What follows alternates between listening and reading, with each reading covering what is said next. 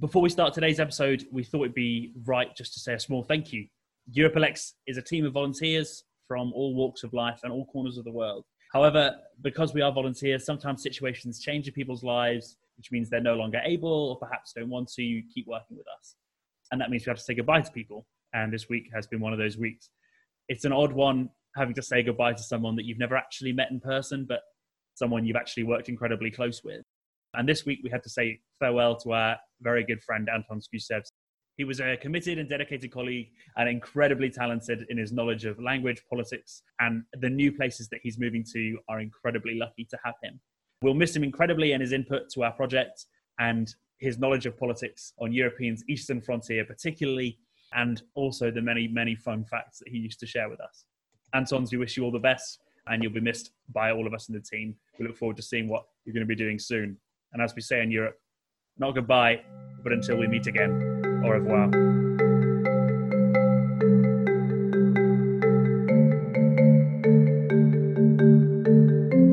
Hello, and welcome to the Europe Elects podcast. I'm Ewan Healy, and in this Europe Day special episode, we're going to be speaking to the founder and director of the European Democracy Lab, Professor Ulrike Guiraud, on the past, present, and future of our lovely continent.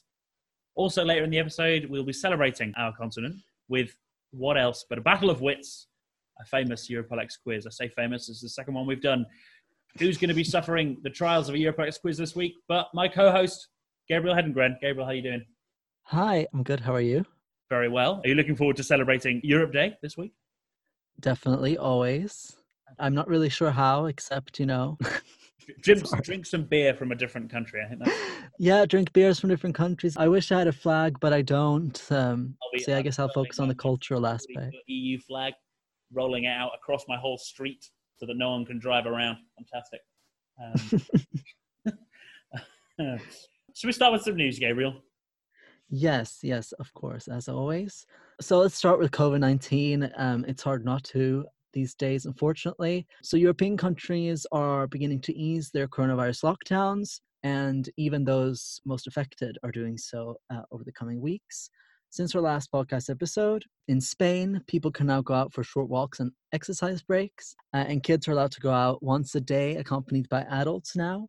Parks and gardens in Italy reopened this week too, and people are able to visit relatives living in the same region.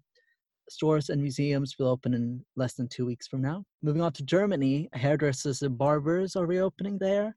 However, gatherings of more than 2 people are still banned in most of the German states. And in general, more and more states and countries are currently implementing different phases to slowly reopening and easing the lockdowns in the near future. Hopefully we're getting towards the end of the tunnel, seeing the light at the end. Yeah. Though, before we get on to positive stories, I have to chat to you about recession.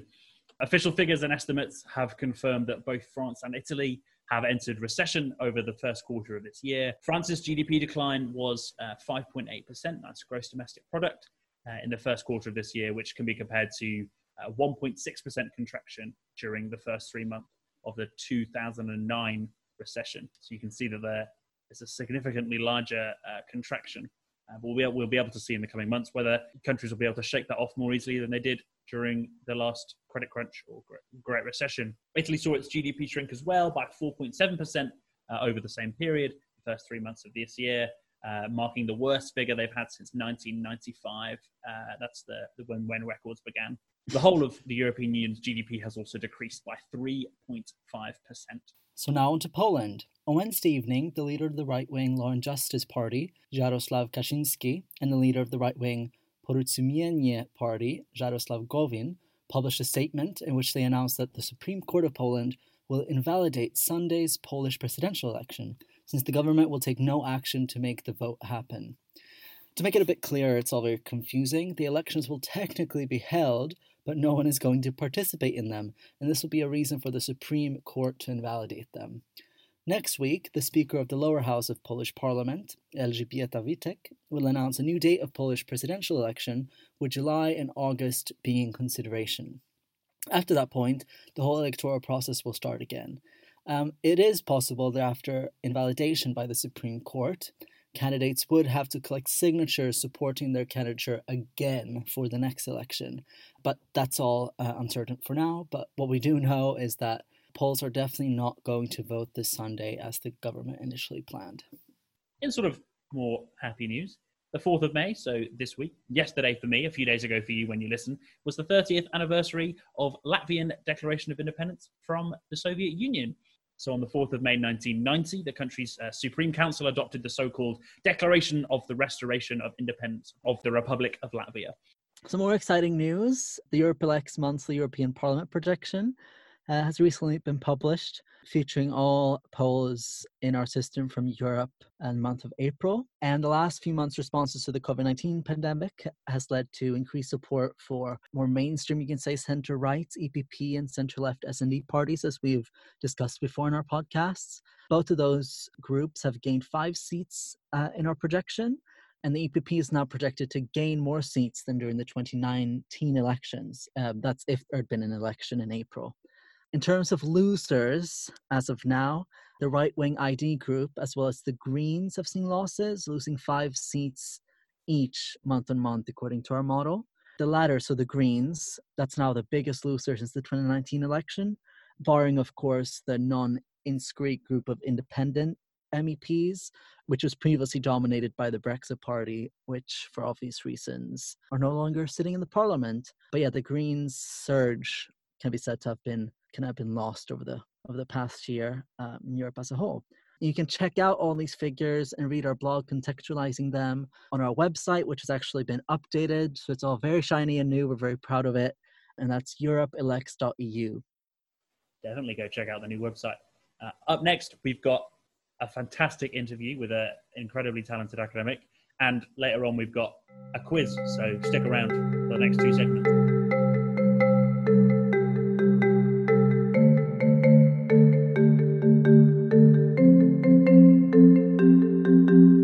To celebrate Europe Day, we thought there would be no better way than to assess where we've been as a continent, where we are now, and where we're going. And to do this, we've got with us someone who knows Europe perhaps better than anyone else. She's an award-winning political scientist whose career has taken her to the top of both the academic and the governmental world.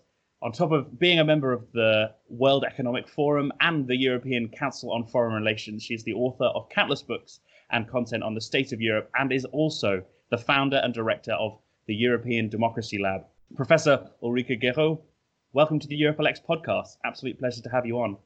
Pleasure to be with you, because it's really, truly a pleasure to speak in English about Europe and with Brits and Scots in this sort of Brexit times. We should not forget that this is also a very important factor to mention. Yeah. So speaking of, let's start with today. What is your diagnosis at the moment for the state of Europe and the European Union? Are we in a good place? Are we going in a good direction? Or is the Union perhaps in danger? Well, this is, I think it's a question where you can only give a, dialectical answer. Obviously, I think the Union, the EU, is unfortunately in bad shape. I mean, mention the Brexit, mention Corona, mention what happened in Italy, the pictures we saw just recently, mention the refugees camp in Lesbos, mention the incapacity to fix the banking union since a decade. I mean, there were lots of crises. Europe has been experiencing a whole decade of crisis. Nobody's out there to defend the EU is in good shape. And I haven't been even mentioning the erosion of democracy in Hungary or Poland and so on. So the real question is what we do. What do we do with the bad shape? Do we have a vision to turn it around into something new, something more democratic, something more social?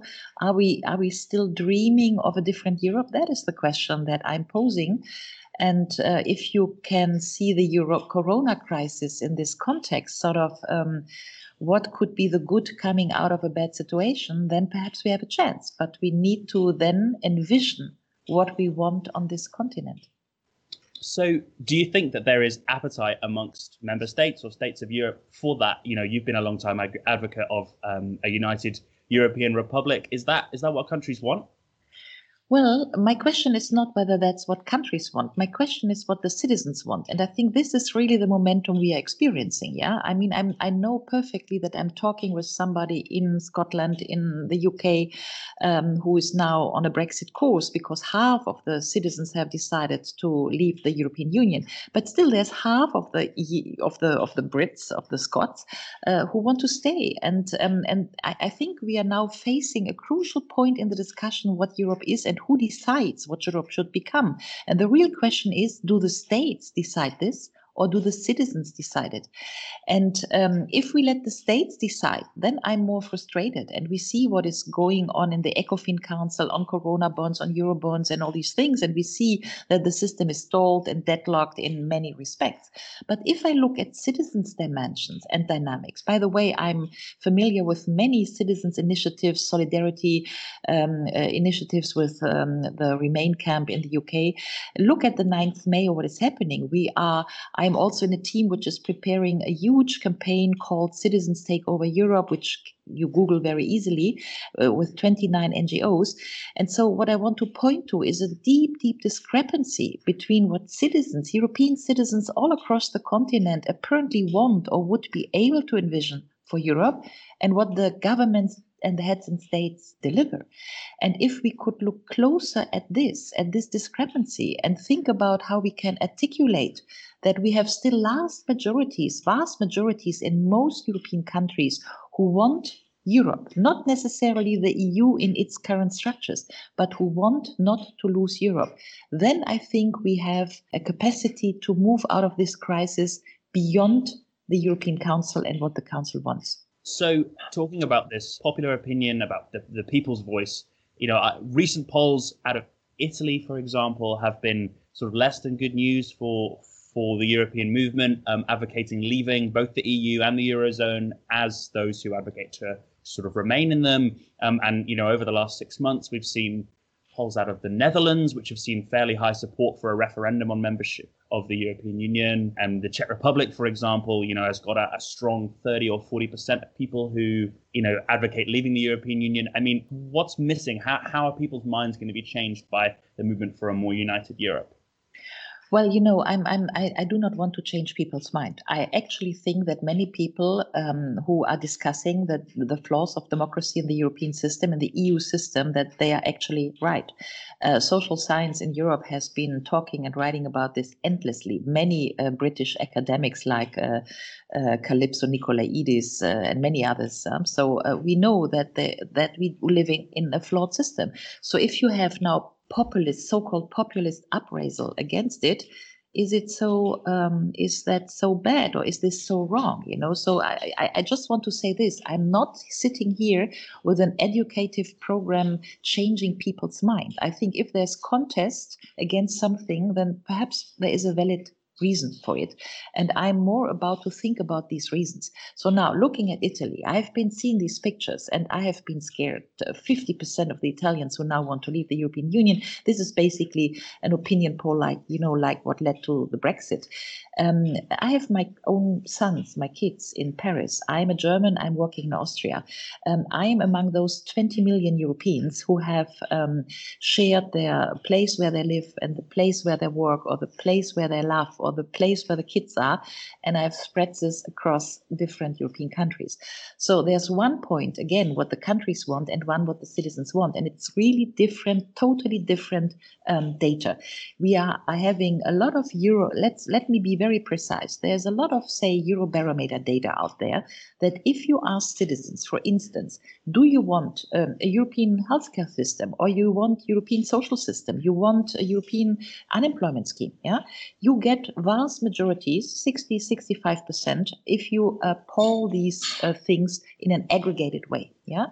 If you leave these discussions to the European Council, then you will have a German veto or an Austrian veto or a Dutch veto. But still, if, for instance, the German government in a European Council meeting decides against the European unemployment scheme with this argument, we can't afford a transfer union and all of these things, you always must acknowledge that in the Council, the head of state only represents half of the German opinion, because there are many other Germans who would love to see a German unemployment fee. So what I'm arguing here is that we are in a deadlocked situation, which is a crisis of representation. Many things that actually most or many European citizens would want, like a financial transaction taxation or a European unemployment scheme, or perhaps a European basic income, whatever we may want to discuss in the future, these things can gather a majority among citizens in Europe, but not in the Council. And so we have a crisis of representation. And I would rather frame it that way than always insisting on the populists who shout against the EU and then blame these populists that they are wrong and that we need to change their minds. I think it's our task to work on a functioning political system that basically materializes what most of European citizens would want, and that the citizens really have the feeling that they are involved into European democracy and that they can decide on things. Let me add one little sentence on the Italian case with the Poles. It's one thing to ask the Brits whether they want to leave the EU and they decided yes. It's another thing to ask the Italians to leave the EU, because even if they left the EU, what about the euro? Would they leave the euro, and can they leave the euro? So in a way, it's really two distinct questions. And I would argue it's not so easy to leave the euro. Already we see with the Brexit that apparently it's not so easy to leave the EU, but leaving the euro is still another dimension. And we saw 10 years ago that even little tiny Greece was basically impossible. So with Italy, I think the question is not so much, can we turn the wheel back? The question that I have on the table is, what do we need to do to get to a social Europe with the citizens being the sovereign in a full-fledged parliamentarian system, so that Europe works for the citizens and so that we can cope with populism other than saying we need to leave the EU? I find that really interesting, that idea that perhaps both sides of the European argument are having this sort of missing the point or having the wrong conversation about Europe. The question, in the polling industry and political analysis is always, what do you think of the EU? But actually, you're right, it's that there are so many more aspects to this about the European project. And actually, if you ask people about aspects of the European Union, such as potential for a social Europe or other parts, people are supportive, but actually it's the European Union's institutions which have garnered this sort of negative sort of mindset, which is what so-called populists have been able to sort of gain support on the back of. I totally agree. And let me frame it this way. I think we are really on, how would you say that in English, on the knife's edge in the discussion, in which we either decide that the discussions we have about the future of Europe, we lead them by national containers, which is the Germans want this and the Italians want this and the Brits want this. My thing is that I don't see the Brits. What I see today is half of the Brits want this, the other half wants that. I see a British initiative that some Brits want permanent European citizenship. There is a European Council thing ongoing, where the question is whether the EU granted European citizenship and whether that granted European citizenship can be withdrawn by the UK when the UK is leaving, or whether that European citizenship has a permanent status. I wish the European Court will decide that it is permanent status. I also see Scots who want different things than Brits. I see basically also people from Wales, Cardiff, who think now about, if the Scots take the direction to remain in Europe, perhaps Wales can remain in the Europe even if the UK is leaving. I see a discussion in Catalonia. I see to make a long story short, the point is, who are the Brits? Who are the Germans? I feel more closely with Germans being in favor of European integration than with Pegida Germans who tell me that there is something like that Europe is bad. So if I say the discussion is on a knife's edge, I think we now have to take a decision whether we discuss about the future of Europe along national lines, border lines, or along political lines and ideological lines. For the question whether we want or not a European unemployment scheme, to just pick that example, it's not so important whether you are Portuguese, Slovak, Irish, or German, but it is important whether you are more progressive, more liberal, or more conservative.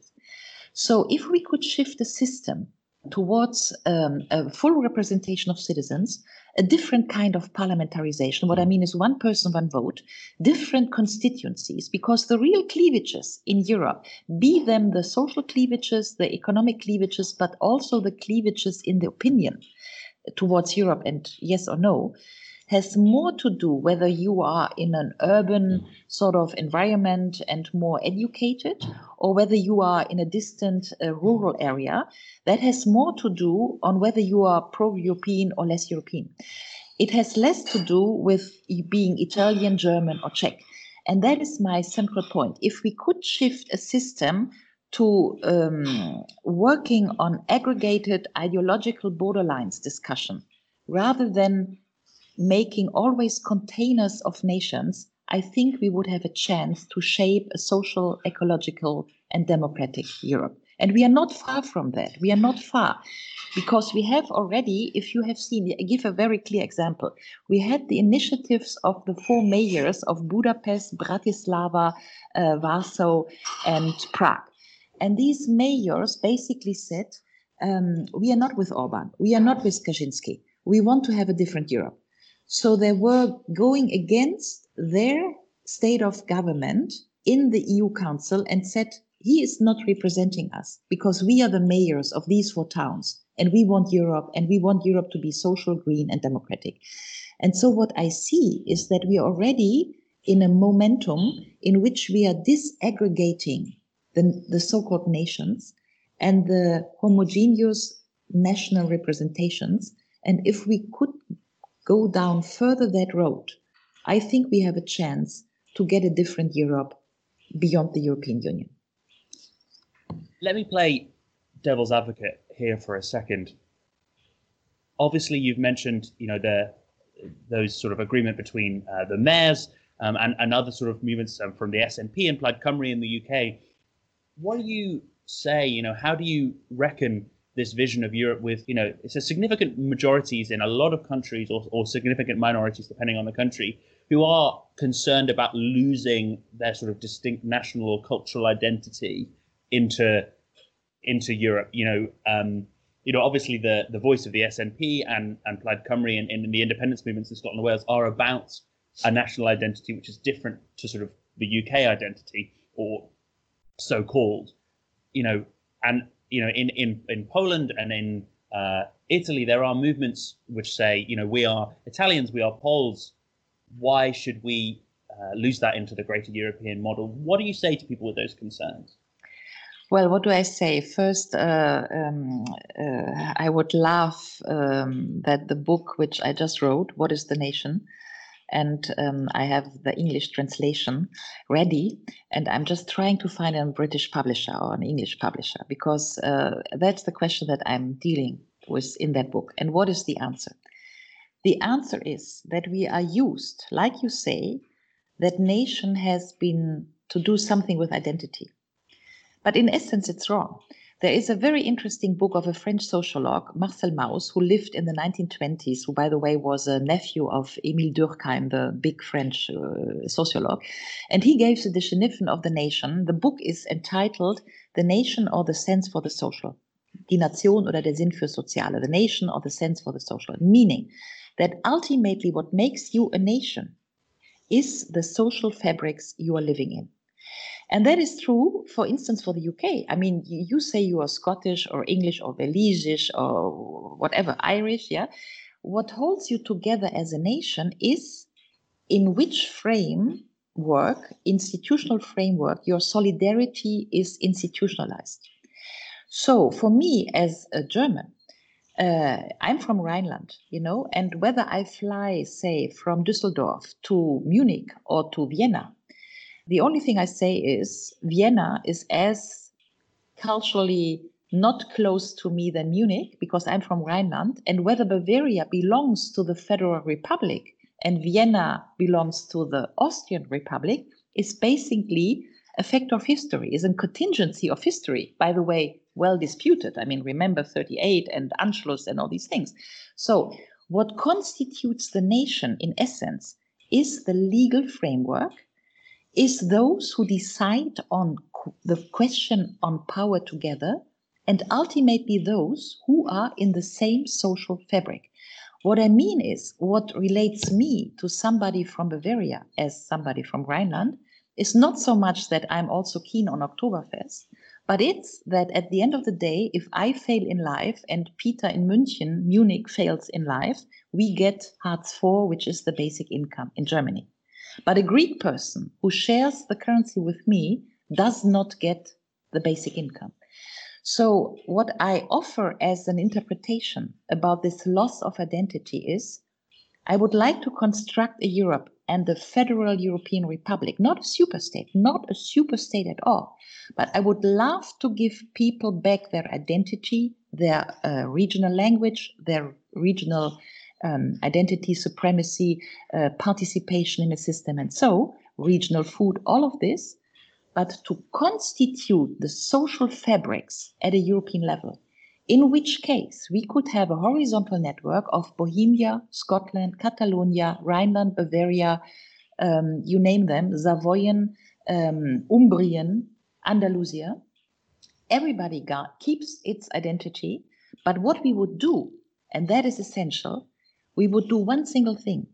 And the single thing is, we would give legal equality to all European citizens. And legal equality in the sense which make the holiness of being citizen, le sacre du citoyen. What is the essence of being a citizen? The essence of being a citizen is the right to vote, the right taxation, and the social access. And if we were to share these three things as European citizens on an equal footing, nobody would be stolen its identity. Indifference, all those being in the more rural areas, would be upgraded socially, and they could share a social European framework whilst keeping their identity.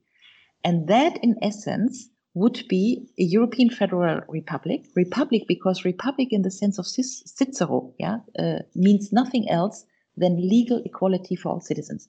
One sentence. This, you think we have it. But no, we don't have it. We are European citizens. I mean, now, unfortunately, the Brits may use the European citizenship, but we are only told to be European citizens. The EU treats us as European citizens only in our capacity as consumers and in our capacity as workers. And in these capacities, we are having equal rights in the European Union, but we are not having equal rights in what Rosa Vallon calls the sacred of citizenship, which is voting, taxation, and access to social rights. And if we were to establish this, everybody could keep its regional identity, language, and so on and so forth, but still we would be really European citizen and we could build a full-fledged parliamentarized European democracy. Let's just finish up with a quick thought about what the corona crisis, what coronavirus might mean for the future of Europe as a whole. And I think we'd be doing a disservice if we didn't talk about this for a moment. You know, the last 10, 20 years have been, a busy time for the European Union. You know, we've seen expansion and then sort of fall of social democracy, the rise of sort of populist, the green surge, all the debatable narratives that you can find over the last decade of European politics.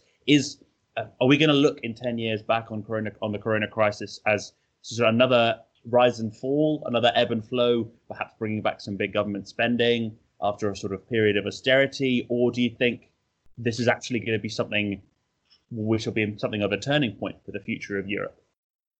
Well, if I had a crystal ball, I don't know. And it's very interesting that everybody's posing this question. I mean, everybody's into discussions about, will Corona change for the better, or will it petrify the bad tendencies we had in the system? Yeah. And that goes for everything. I mean, there is a discussion about, will we skip the capitalist system now? Will we now go for leaving the planes on Earth and having the blue skies that we are seeing now? Can we take something out of this crisis to make the world a better place? Or are we basically path dependently re-enhancing the flaws of the system that we have. Yeah, and for both there are arguments. Yeah, I mean, for instance, let me say this, but the Corona crisis is definitely enhancing gender splits. Yeah, I mean, the women are out of the crisis. In all these crisis management things, you see only men. So there's a petrification of the 1950s role model things in the gender discussions. Yeah, so I think the question is wide open whether we can take the crisis for the better or for the worse. But with respect to Europe, one thing is more precise. Europe is basically nothing else than since 70 years. We are talking because of the 9th of May. 9th of May, 70 years coal and steel community, 70 years of nie wieder Krieg, never war again. So that is what we are celebrating on May 9th, and it's very important. And what we learned in the European system, and for long we called it the neo-functional method, is that in a system where we basically consequently integrate ever further, ever closer union was the Maastricht Treaty of 92, ever closer union. So we are in a system that each crisis tells us to more integrate and to more work on our common solidarity, and that we learn out of each crisis. The problem of Europe is that we lost that memory. Because in the 50s, we got out of the World War II, we got the Coal and Steel Treaty, we got the Treaty of Rome, and we went on. And in 92, still Mitterrand, Kohl, Delors could do the Maastricht Treaty. And we learned that out of the competition of currencies in the 70s, we had the plan, we had what Theodore Adorno would call a utopian design. And we could say, because we had, for instance, competitions of currencies in the 1970s after Bretton Woods system failed, we had a utopian design, we needed a single currency. And we did it. But the banking crisis for me, then the 29 movement is basically the rupture in which the EU as system lost that collective memory that each crisis should be taken to work for more integration. And instead, since the last decade, what crises did to Europe is they were a pretext for renationalization. We went from banking crisis to euro crisis to austerity crisis to refugee crisis, and each crisis basically enhanced disintegration. And that is the pity for me. And so the Corona crisis for me is the big open question whether or not the Corona crisis can bring us back to the memory of Europe, which is each crisis teaches us that we need to go for more integration after the crisis instead of taking the crisis as a pretext for renationalization. So now, what would need to be communitarized in this crisis, Corona, with respect to the situation before? Well, at least on continental Europe, I know UK is not in this discussion, but in continental Europe, for me, the decisive question is this Corona bonds, Euro bonds question. Because what it would mean is that we communitarize bonds. And what we would communitarize is interest rates. We would work in a system in which the Italians and the Germans and the Dutch and the Portuguese and the Greeks have the same interest rates. If we don't do it, then after crisis, Germany would be able to lend on capital markets with, say, 0.5%, whereas the Italians would need to lend money with 2.5%. And because we are talking billions now, this would be a very, very big difference. So either we communitarize, in that sense, nobody would have an advantage on interest rates, and that would be a clear sign of solidarity, and it would mean we work together forever and nobody takes advantage. Yeah. If we don't do it, the Eurobonds, Corona bonds discussion, probably the northern countries like Germany, Austria, the Netherlands would take the privilege of having cheaper interest rates and take an advantage out of this. And that is precisely not coming back to Marcel Mauss. What Marcel Mauss says is a nation, because a nation shares the system of solidarity. And in that respect, it would mean the solidarity of interest rates. So if I had one wish for the outcome of Europe out of the Corona crisis is, we go back to our collective memory that we take advantage of each crisis to communitarize something. And in this crisis, it should be that we communitarize the bonds and the interest rates to give a strong signal for real solidarity. And I think that would help us a lot. Thank you so much, Ulrike. This has been absolutely fascinating to hear your angle and take on the past and future of Europe. This has been a great pleasure. And happy Europe Day. And I hope that we'll have you on again at some point soon. I'm really, really pleased for this occasion. Thank you to all the listeners. Thank you to you for interviewing me. May I say, look on the websites, Citizens Take Over Europe on 9th of May. There's a lot in the internet ongoing. We have panels from 9 to 6 p.m. There is, by the way, the prestigious British economist Adam Tooze, which will be on one of the panels. There is Timothy Garden-Ash, which will do the opening panel with me. So that's perhaps also an incentive for some British listeners to go to the European Citizens Day on 9th of May. And if I can say this, I mean, hopefully we can find a solution for the British citizens to stay among us, because whatever will happen in the next years, I would miss you so much. Thanks very much, Ulrike. Bye-bye.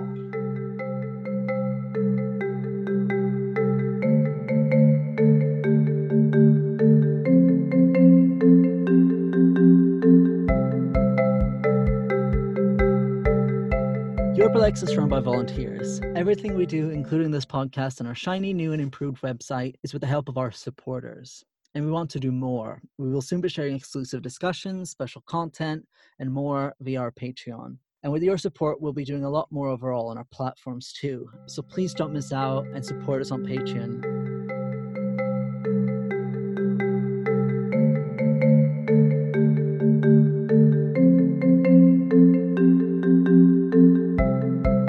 And to celebrate Europe Day, what have we done? But of course, we've written a quiz. Going to be jam-packed with questions about geography, politics, and European history. And to compete in it, we've got my co-host, Gabriel Hedengren, and the co-editor-in-chief of EuropeLex, Matthew Nicholson. Matthew, how are you doing?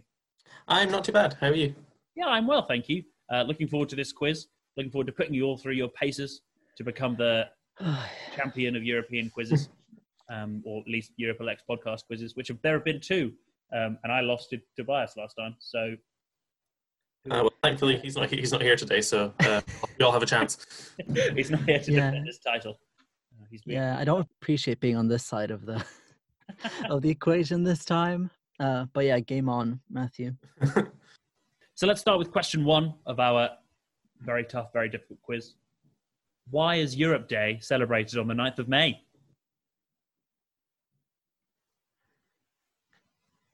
Long silence. Was it the creation of the steel union? Correct. The European Coal and Steel Community was created on the 9th of May, announced for the first time in a speech by Schuman, the German foreign minister. So well done as a point, Gabriel. That makes sense. Also known as the Steel Union. Yes, the Steel Union. I'll allow that. He's not here. He's not listening. But yeah, that was actually 70 years ago. 70 years ago this year in 1950. So this is a big Europe Day. A big year for Europe. That's obviously the European Coal and Steel Community is the precursor to the European Union as we know it today. Our next question brings us a little bit closer to today. How many countries have joined the EU since 2000? 13. Correct. Oh, wow. Was that a guess? Wow. That was a guess. I had the number 15 in my head for some reason, and we were at 28, but yeah. But unlucky number. 13. Congratulations. You got the right point. The countries that have joined since 2000, all 13 of them are Cyprus, Czechia, Estonia, Hungary, Latvia, Lithuania, Malta, Poland, Slovakia, Slovenia, Bulgaria, Romania, and of course Croatia, most recently in 2013.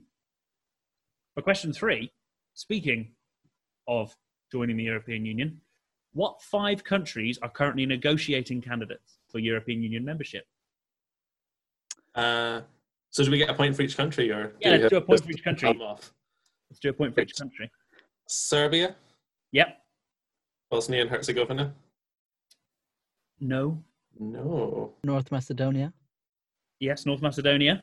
Albania? Yep. Turkey? Yep. One more. Montenegro? Montenegro. There it is. You're close with Bosnia and Herzegovina, but Bosnia actually aren't negotiating candidates. They're applicants. Question 4 in our quiz. Which EU member state has the smallest capital city by population? Malta? Correct. I had no idea of this, but Malta's capital city has 6,500 people in it. I know it's Valletta. That's the one. Yeah, well done. I'm going to give you a bonus point for knowing the name of it.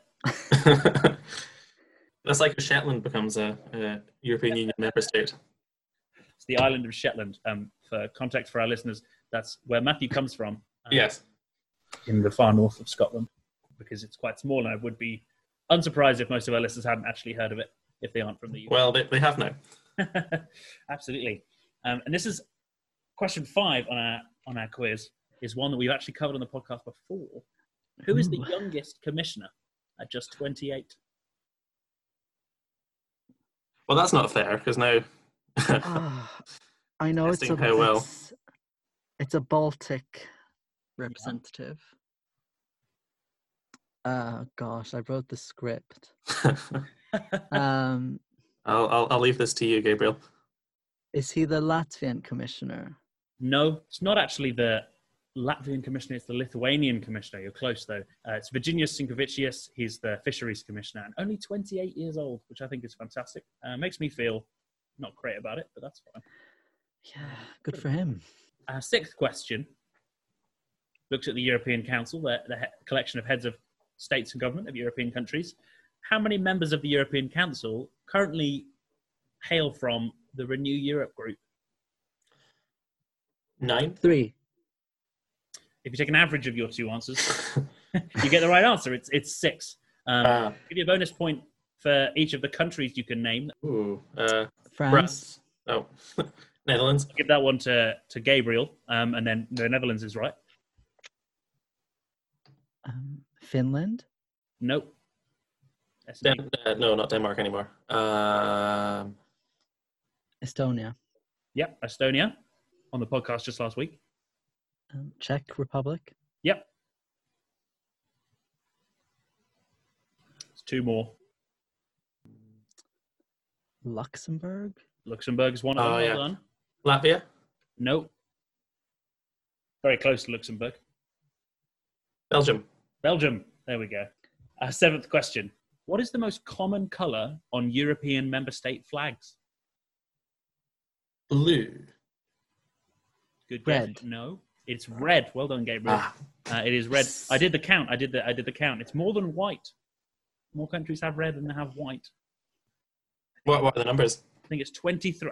I did the counting earlier, so forgive me. I actually have the numbers. I think from off the top of my head, I think it's 23 have red, 21 have white, and 19 have blue.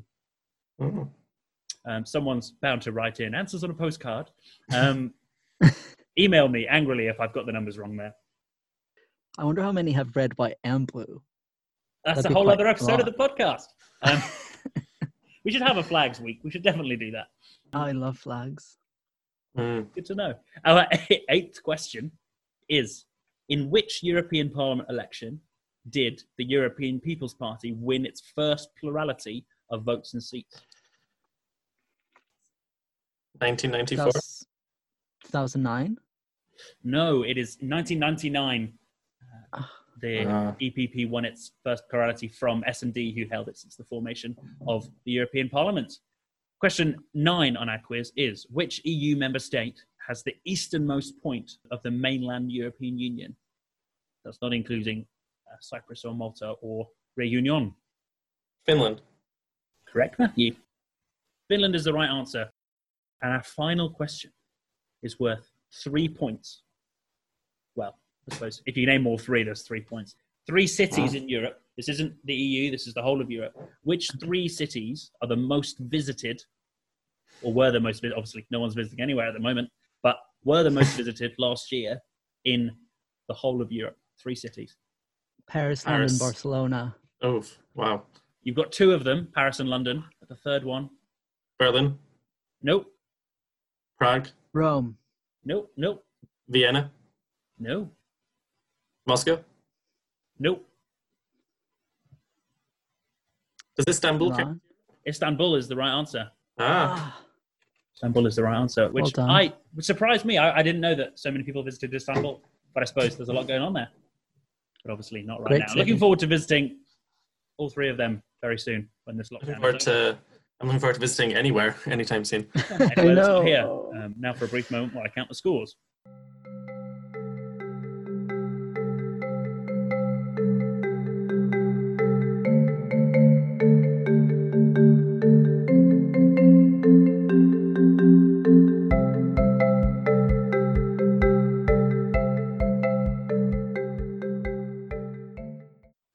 close. So the final scores. You've got us on the edge of our seats.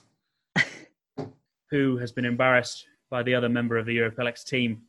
And the answer is the winner is Gabriel with 11 points, beating Matthew with 9. Very close. Fairly close. Very close. Yeah. Good Matthew, quiz, Gabriel. Thank you for coming on and, you too. humouring us for this quiz time. That was very fun. I certainly learned things. And now Gabriel is the reigning champion of the EuropeLX. You'll quiz us on Shetland next time. A wholly Shetland episode just for you. I would be very on board with that. Yeah. Thanks very much, Matthew. Stay well. Thank you. You too. Thank you.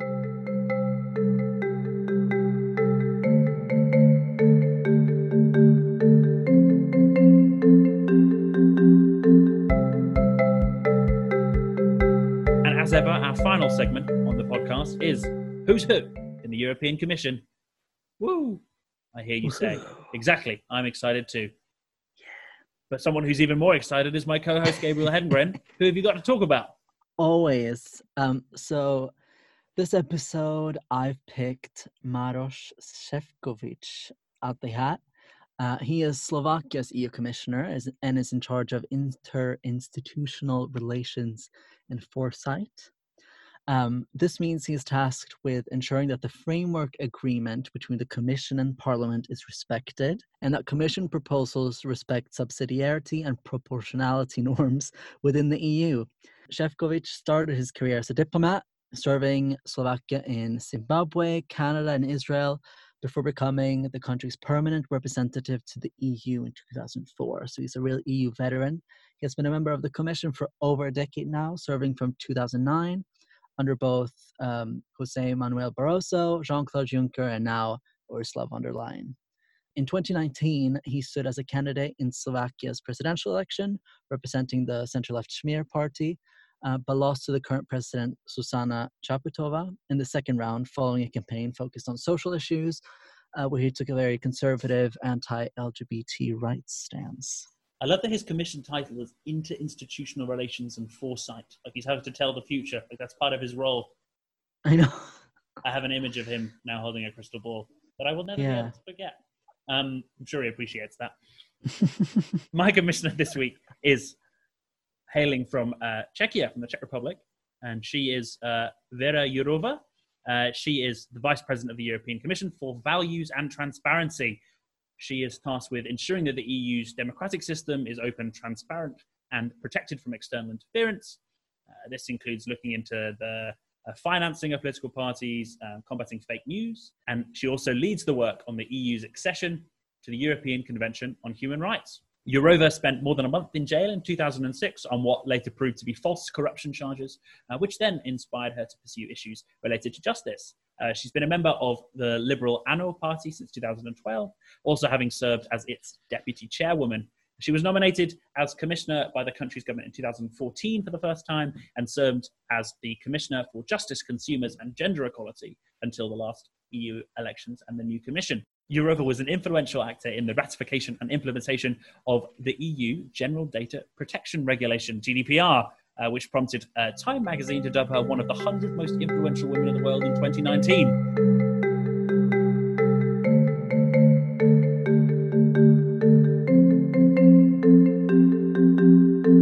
Thank you for listening to the EuropeLX podcast. If you like what we do, which we hope you do, subscribe and review this podcast, and of course tell people about us. Also, to stay up to date with European politics, make sure you follow us on Twitter, Facebook, Instagram, and YouTube. You can find us at europelex.eu and at EuropeLX across all social media and at Europe_LX on Instagram. Also, check out our new website. Once again, we're very proud of it. See you next time. Stay home. Stay safe. You've been listening to the EuropeLX podcast hosted by me, Ewan Healy, and Gabriel Hedengren. The managing editor was Polykronis Karampolis. The producer and audio engineers were Rafael Peña-Rios and Leon Lizana. The script was written by our host and Matthew Nicholson, and the music was by Jose Alvarado. That's so sweet.